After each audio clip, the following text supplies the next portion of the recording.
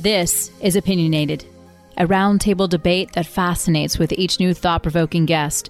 The place to convey strong ideas and at times the casual controversy. Join features editor Ben Schiller and reporters Anna Batakova and Danny Nelson as they push the conversation further with their own criticisms and reactions to the latest Bitcoin and crypto news from around the world. And just a reminder, CoinDesk is a news source and does not provide investment advice.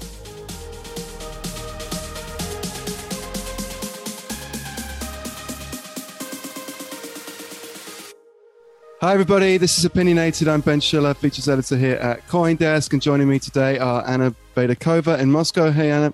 Hello. And Danny Nelson, who I think is in New York. Danny? Who knows? Who knows? He doesn't know. Danny's decentralized. I'm decentralized. Everywhere. Who cares where we are? It doesn't really matter. This is all Zoom recorded, and it doesn't really matter anymore. I'm actually a DAO. Yeah, that's what I am. I'm a DAO. It's like Binance headquarters. It's like, physically doesn't exist. Exactly. My middle name is CZ, so, who knows? Anyway. That would be a good middle name. So today we're going to talk about Policy Week, because this is Policy Week here at CoinDesk, which is a comprehensive look at the year ahead in regulatory and legislative matters. And the basic premise here is that the regulators are coming, politicians are coming. They've ignored and derided this industry for a long time, but they're now waking up and learning what this is all about, and they're going to tax the crap out of this stuff. And they're going to surveil the markets, they're going to centralize control, and they're going to take back this industry for the humble consumer and investor and protect all of us from ourselves. So we're going to be looking at that through a series of features that we're rolling out this week, along with a range of opinion pieces, interviews from industry officials, ex-officials, and you name it. And that's going to be going on across the CoinDesk platform in writing and in podcasts like this one, and on multimedia on our TV platform. So very, very exciting. And we're going to be looking at stable coins and DeFi and NFTs, the lobbying picture in DC, and also, of course, foreign regulatory matters, for instance, in China and European Union and so on.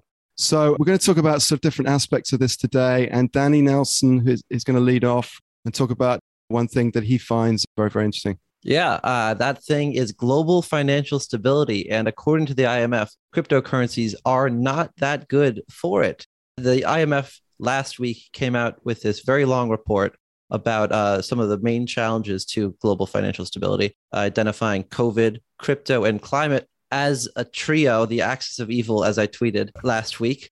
But, in the crypto section, the IMF goes into all of the different issues that it sees as occurring when consumers and when people around the world more aggressively adopt and more expansively adopt cryptocurrencies, whether that's Bitcoin, as you might see in El Salvador, or stable coins among traders, or just crypto more generally, the adoption trends going around.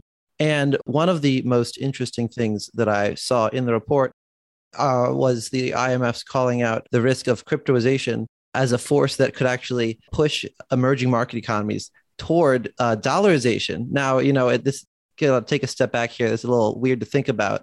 How could crypto actually force economies to dollarize? Well, let's just say you've got a small economy. They suddenly turn towards stable coins. All right, well, what's a stable coin backed by or representative of?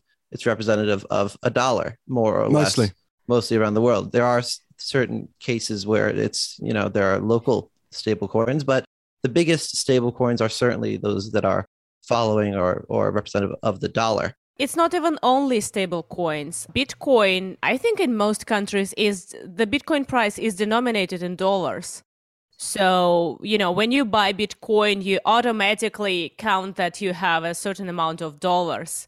And it doesn't really matter how much in your currency is that. So in this sense, I would say, yes, it should be, playing in the dollarization team.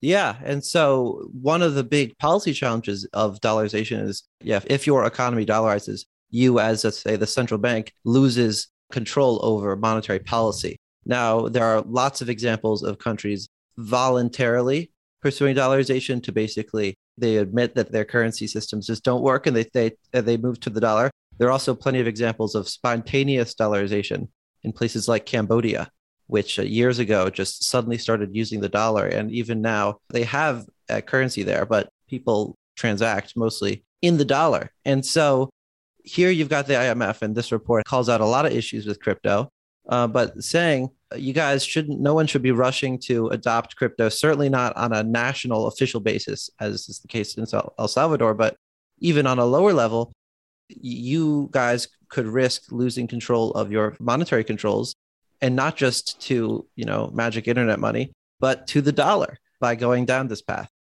It's sort of deeply ironic, isn't it? Because, so many people in the United States worry about crypto as a threat to the dollar, but arguably stablecoins, which are largely USD backed, are a huge kind of expansion of soft power in the financial markets. I mean, all these denominations in dollars are an expansion of the influence of the dollar, and by proxy, the regulators and the powers that be in the US-based financial system. So we should be embracing this as Americans, at least, this kind of stable coinization of finance. I don't know. That's a dollarized imperialism going on right there in that statement you just made.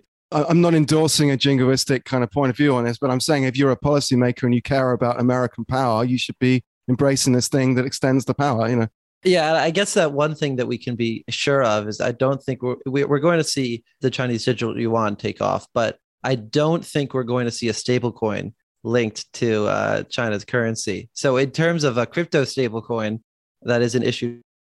Linked to what you were saying about financial stability and the IMF, which is no friend of crypto now or in the past. Bank of England came out last week, the deputy governor of the Bank of England, the oldest central bank in the world, John Cunliffe. He warned that cryptocurrencies represent a threat to the financial system in the same way as the subprime mortgage securities did during the 2008 financial crisis, which is quite a statement given how big that financial crisis was. He was saying and that Bitcoin was created after it. Exactly, and sort of another irony there.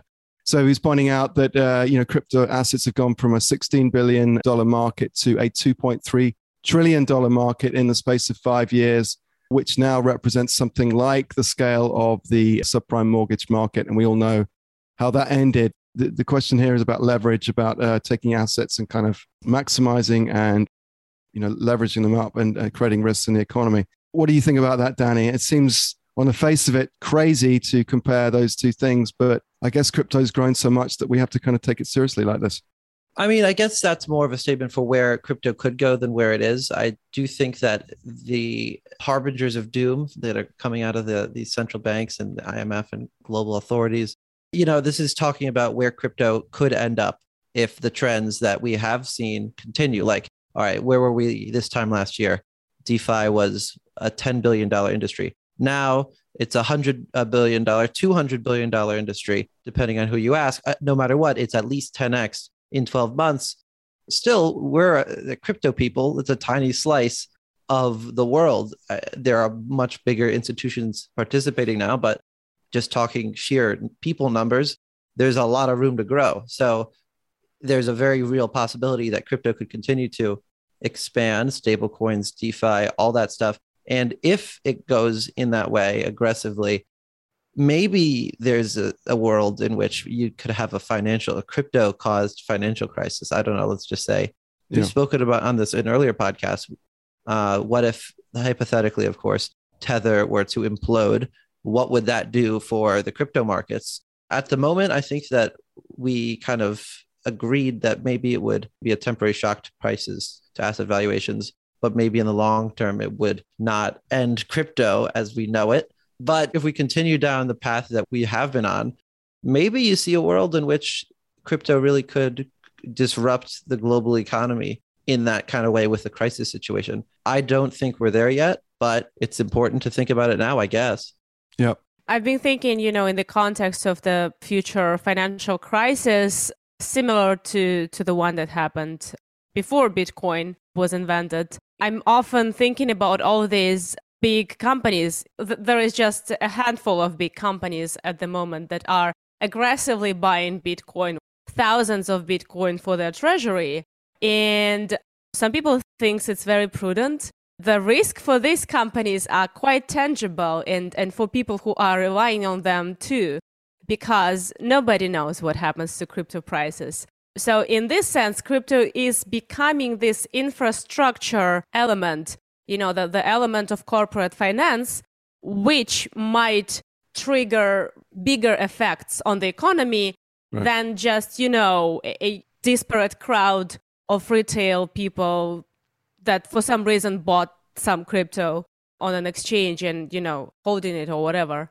Yeah. It's really interesting to watch if more companies gonna join Tesla and MicroStrategy and others and load on Bitcoin, if that's gonna have some tangible effect, on economy, on finance globally. Right. Yeah, I mean, this is one of the themes of a policy week this week, that governments fear that the loss of control, these markets are growing, and now they feel like they need to step back in. But I do feel, again, there's a certain sort of irony here, and it's sort of picking on this kind of still fairly small market of crypto, while we have much more instability in the economy from other things and other causes. And it's always seeming to be crypto that's causing the problem. And you mentioned before, Danny, about climate change. I mean, climate change is a much bigger threat to financial stability than little old crypto is. And I'm thinking about these Pandora papers the other day about, showing all these leaders around the world embezzling funds in offshore jurisdictions and squirreling away billions and trillions of dollars from us, the taxpayer. I mean, surely that's a much bigger problem than crypto is to financial stability and financial legitimacy going forward. So I just feel that crypto is always this kind of easy target. I would say, going back to the 3 chapters, COVID, crypto, climate. COVID has been the story for 2 years now, just about, a little less. Climate is the story and will, going forward, be the most, all caps, important story of our time, with the most important ramifications that go much beyond, personal wealth into, honestly, existential areas. And crypto is not that. I guess what the IMF, what warrants it getting its own chapter is basically the threat that it poses to monetary control. Whereas the other 2 forces are kind of outside of the IMF's, I mean, they're not really outside of the IMF's direct purview, but monetary policy is right there. International Monetary Fund, monetary policy, that's something they very much care about. And so they want to be telling global regulators, central bankers, look, you guys need to have sound monetary policies. You need to have efficient payment rails in order to head off what we see as a potential crisis. So I don't know if they're picking on crypto so much as saying, look at that kid in the corner. If we let him go do what he wants, he might grow up and beat us up one day. Right. But I mean, the system is unstable already, and crypto is only a threat because that system is unstable. And maybe we should deal with the fundamental instability first, rather than blaming crypto for something it's not actually causing right now. I mean, this is a future threat rather than something that's happening at the moment. And maybe we should fix the kind of general imbalance in the world economy, the inequality, the massive control of the US government over the system, which I think is unhelpful in lots of ways. And surely we should have the room to kind of innovate and see if we can create a better system rather than shutting down this entire industry for something that it's not really doing. Yeah, and all these conversations, it feels like they are based on an assumption that the global regulators are the providers of stability and order, and they maintain that things work as they should work, and that the world is fair, in a sense that crypto just doesn't care about what regulators do and just exists in parallel. Still, it is a threat to these regulators and by proxy, in this context, to the stability and order. But if you question the basic assumption, maybe the whole thing looks a bit different. Exactly. And then a final point, I think, on this topic. It's worth remembering that the IMF is not calling for Bitcoin to be banned, for stablecoins to be outlawed. They're not doing that. They are making certainly recommendations on how governments should treat it, in part more regulation, which is something that most participants in the crypto space will not like. But they are just saying, let it exist. Let's watch it more closely. The solution to the crypto problem is not only the reaction directly to crypto, but also the IMF is telling countries, look, this is only a possible issue, like Ben, you were alluding to, because you have allowed the system to get to a point where this crazy outside payment ecosystem could exist. And in order to protect yourself against that exterior threat, you need to shore up your internal monetary policies. You need to move away from dollarization. You need to have central bank digital currencies and more efficient payment rails. None of those things are saying no one can use USDC. They're saying governments, you need to do a better job at what you're already supposed to be doing. And in doing so, perhaps you can avoid what we think to be the worst of some crypto crisis in the future. Exactly. All right, let's move on. We've had enough of instability, I think, for one day. I want to bring up a whole nother topic, which we're also tackling during Policy Week, which, by the way, is our extensive look at regulatory and legislative matters as pertaining to crypto. And that's NFTs, that's non-fungible tokens. So this is obviously a big phenomenon this year, big upticks in prices, a lot of market movements, a lot of empowerment of artists, and a lot of excitements around apes and punks and bears and lions and so on. But it's now clear, I think, that some of these NFT projects are encroaching on territory that's likely to bring them under the purview of the SEC, the big bad SEC, and related regulators. It's going to get kind of heavy going forward, and it's no longer going to be sort of fun and creativity.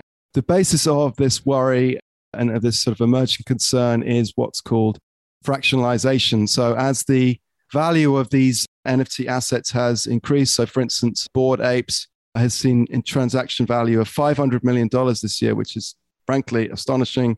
There's been increasing incentive to fractionalize these objects so that more investors can get involved. It's sort of like taking a company public. You want to democratize ownership so you can have a broader base and more liquidity. Trouble is that means that regulators are more likely to get involved because these fractions of these valuable works of art in these online marketplaces sounds a lot like, offering shares on Schwab or Robinhood. And some of these projects have been sort of playing right up against the line of regulations. So for instance, projects like Buzzed Bears and Lazy Lions are offering to redistribute profits from future sales to current holders. So basically you can buy a contract on these platforms that will allow you to buy into the future sales of those entities. And that sounds a lot like buying into a share and getting a dividend or something like that. So it's clear that these NFT platforms are increasingly sort of worried about this. So for instance, Solarians, which is another generative NFT project based on the Solana chain, and FTX was going to list those assets on its NFT platform. But that's now been scotched because they're worried about compliance issues. And it just seems like this is a harbinger of what's going to be happening next year with this increasing convergence between NFTs and DeFi and these mainstream platforms. We now see that Coinbase, for instance, is listing NFTs. And NFTs are basically becoming like Bitcoin or these other types of assets, which inevitably raises issues and this age-old question of, are they really securities? So what do we think about that, guys? With Solarians in particular, I'm actually right now, I've been following this story for a bit, and it's worth remembering that two things. One, NFT that awards its users a percent of revenue stream from some other source sounds a lot like a security, okay? I mean, I don't know if there's much middle ground there. You're literally holding an instrument that rewards you returns based on some other work. That is one of the pillars of what makes security in the US. I'm not a legal expert. I've spoken to experts. I've explained this situation, and they said, well, if this was my client, I would tread very lightly. So you've got that issue of an NFT being probably a security, and that's definitely not okay. But then you've got the issue of what happens when you cancel out or attempt to cancel out the compliance issue and basically say, all right, well, this thing that you bought for, let's say there was Solarians were minted for 30 Sol. Let's say you bought it partly, you paid $3,000 effectively at the time, probably because you were buying into this idea that you'd get some revenue. Now, ignoring the fact that you're no longer going to, you were promised something and now you feel rugged. So I think that NFT platforms are basically asking to be regulated. because with stuff like this, they're moving faster than the securities law they think, but they're not, because they're offering instruments that act like securities. And then when they realize, oh no, we effed up, we got to fix it, they leave their users holding the bags and very upset that they were promised something and weren't delivered.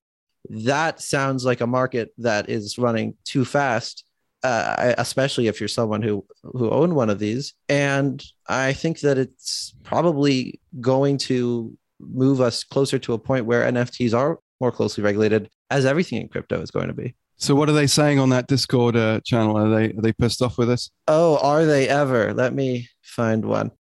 All right, here's one from last week. I'm simply calling out for what it is, sir. I'm just a lowly NFT buyer that funded what you promised, like many others, based on what you offered them. Now you downplay it and act like we peasants are useless to you now. And then they're talking about some NFT platform that Solarians launched with the promise of that revenue being distributed among the users. Now, of course, they're abandoning that promise in favor of listing on FTX, which is its own little irony. But that's just one person who's saying, I feel rugged. You promised me something and now you're not delivering. And this is one project. This is certainly not the only project that this is happening to. It's an interesting sample of what's probably a larger trend. Right. So for those who haven't been following this story, these guys were about to launch an NFT marketplace, and instead of that, they did something else. So they had launched the marketplace. The marketplace had amassed, I believe, in the revenue, 5,000 SOL. And SOL, I believe, is around, I don't know, $130 per SOL right now, something like that. It's a lot of money. And that was 5,000 SOL was to be distributed among the users according to some Fakakta distribution scheme that they kept delaying the initiation of. So no one ever got a payment. Now no one ever will get a payment. And everyone who thought they would get a payment is very upset that they paid sometimes thousands of dollars either to the issuer in the minting or on the secondary market to other holders for something that is no longer the case. So they thought they were buying an NFT that was more than just a pretty picture. And now they're stuck with what is not even that pretty of a picture. And the reason for that? The reason for that is FTX. Backstory, FTX is launching a platform for a marketplace for NFTs. And one of the rules for getting listed on FTX is you can't be a revenue sharing project. So this project specifically, and it's not the only one that has to square this circle, thought, all right, well, we want to go on FTX. So we can't have this revenue sharing thing. Let's nix that and see what happens. And people are not happy because they bought into an idea that is no longer the case. So they don't allow revenue sharing projects because of the compliance issues? Because there's so great a risk that those things could be considered securities. Right. And the SEC, it's too early in the story of NFTs for there really to be any precedent. No one really knows how the SEC will treat it. But if you just look at who Gary Gensler is, how he understands crypto and what he's done and what he said about the space, if it looks like a duck and it quacks like a duck, first, it will lose Danny money because he bought it as an NFT. But second, Gary's going to come for it and declare it a duck. Yeah. Gary is. Big bad Gary. He's coming for your bags. He's just saving these poor NFT investors from themselves. Maybe that crowd might need that. I don't know. Probably, quite honestly. So, Danny and Anna, any final thoughts here? We didn't talk about Russia. Oh, Russia. Let's talk about Russia. Oh, yeah. So last week there was this hypey piece of news. Backstory, there is an energy week going in Russia, and the CNBC journalist asked Vladimir Putin during that event, do you think that oil in the future might be traded for crypto? Because Russia has been talking for a while about, that the dollar hegemony is bad, and that if they sanction us, maybe we use some other tool for international payments. And then the journalist asks Putin, okay, how about selling oil for crypto? And Putin basically said, yeah, no, it's too early to talk about it. And he said, crypto, it may exist as a means of payment, but I think it's too early to say about the oil trade in cryptocurrency. So basically, zero news here. But way too many news outlets picked that quote and said, Oh, Putin say crypto can be used as a means of payment, which is just basically a statement of a fact, of reality. Like it can, yes. But don't forget that in Russia, crypto is not a legal tender, and a particular law says it literally. So I don't think anything changes short term or even long term. And we're still waiting for the taxation law in Russia to come out. It's very stuck in the parliament, and it's not clear when it's coming out of it. So you would attach no significance to the fact that he mentioned the word crypto and sort of saw it as a potential use case in the future. There was nothing in it. Well, it's funny. I want to cite Bloomberg now. So the way Bloomberg talks about it is that Vladimir Putin signaled tolerance of cryptocurrencies, which is like, if Putin is not yelling at something, it's already good news, He doesn't want to ban this. He didn't say it's bad. Yay. Well, I think he just doesn't care. Yeah. Well, at least he's not assassinating or invading crypto, which is a good thing, I guess. So anyway, Danny. Not an accent. Danny, you want to say anything about that? I do wish I knew Russian. One, to translate my old family letters, and two, so I could follow the legislative process there more. Oh, it's very boring, Danny. It's like, I love boring things. I love boring regulatory stuff. If you want to learn Russian to follow how the crypto laws are developed in Russia, it's not worth it. It's kind of disappointing. Like the amount of hype around it, it's so much bigger than the actual outcome. But let's see. In Russia, in many cases, what happens beyond the reach of the law is much more interesting than what happens to the law. So... All right, so I think we're going to wrap this up. Bear that in mind. It's not just what the lawyers say and the lawmakers say. It's what happens beyond both of those groups. I just want to suggest all of our listeners, because there are many, many thousands of them these days, please go and check out our Policy Week package. It's full of great stories from our writers, and you'll find exciting things on stablecoins, DeFi, NFTs, as we've just been talking about, the emerging lobbying picture in DC, and much, much more. It's going to be across the platform, and it's going to be very, very exciting. Thanks very much, guys, and please check out the package because it's going to be pretty good. See you all next week. Bye. Bye-bye. You've been listening to Opinionated with Ben Schiller, Anna Badakova, and Danny Nelson. Today's show is produced, announced, and edited by Michelle Mousseau. Our theme music is by Ellison. Have any questions or comments? Send us an email at podcasts@coindesk.com or leave us a review on your favorite podcast player. Thanks for listening.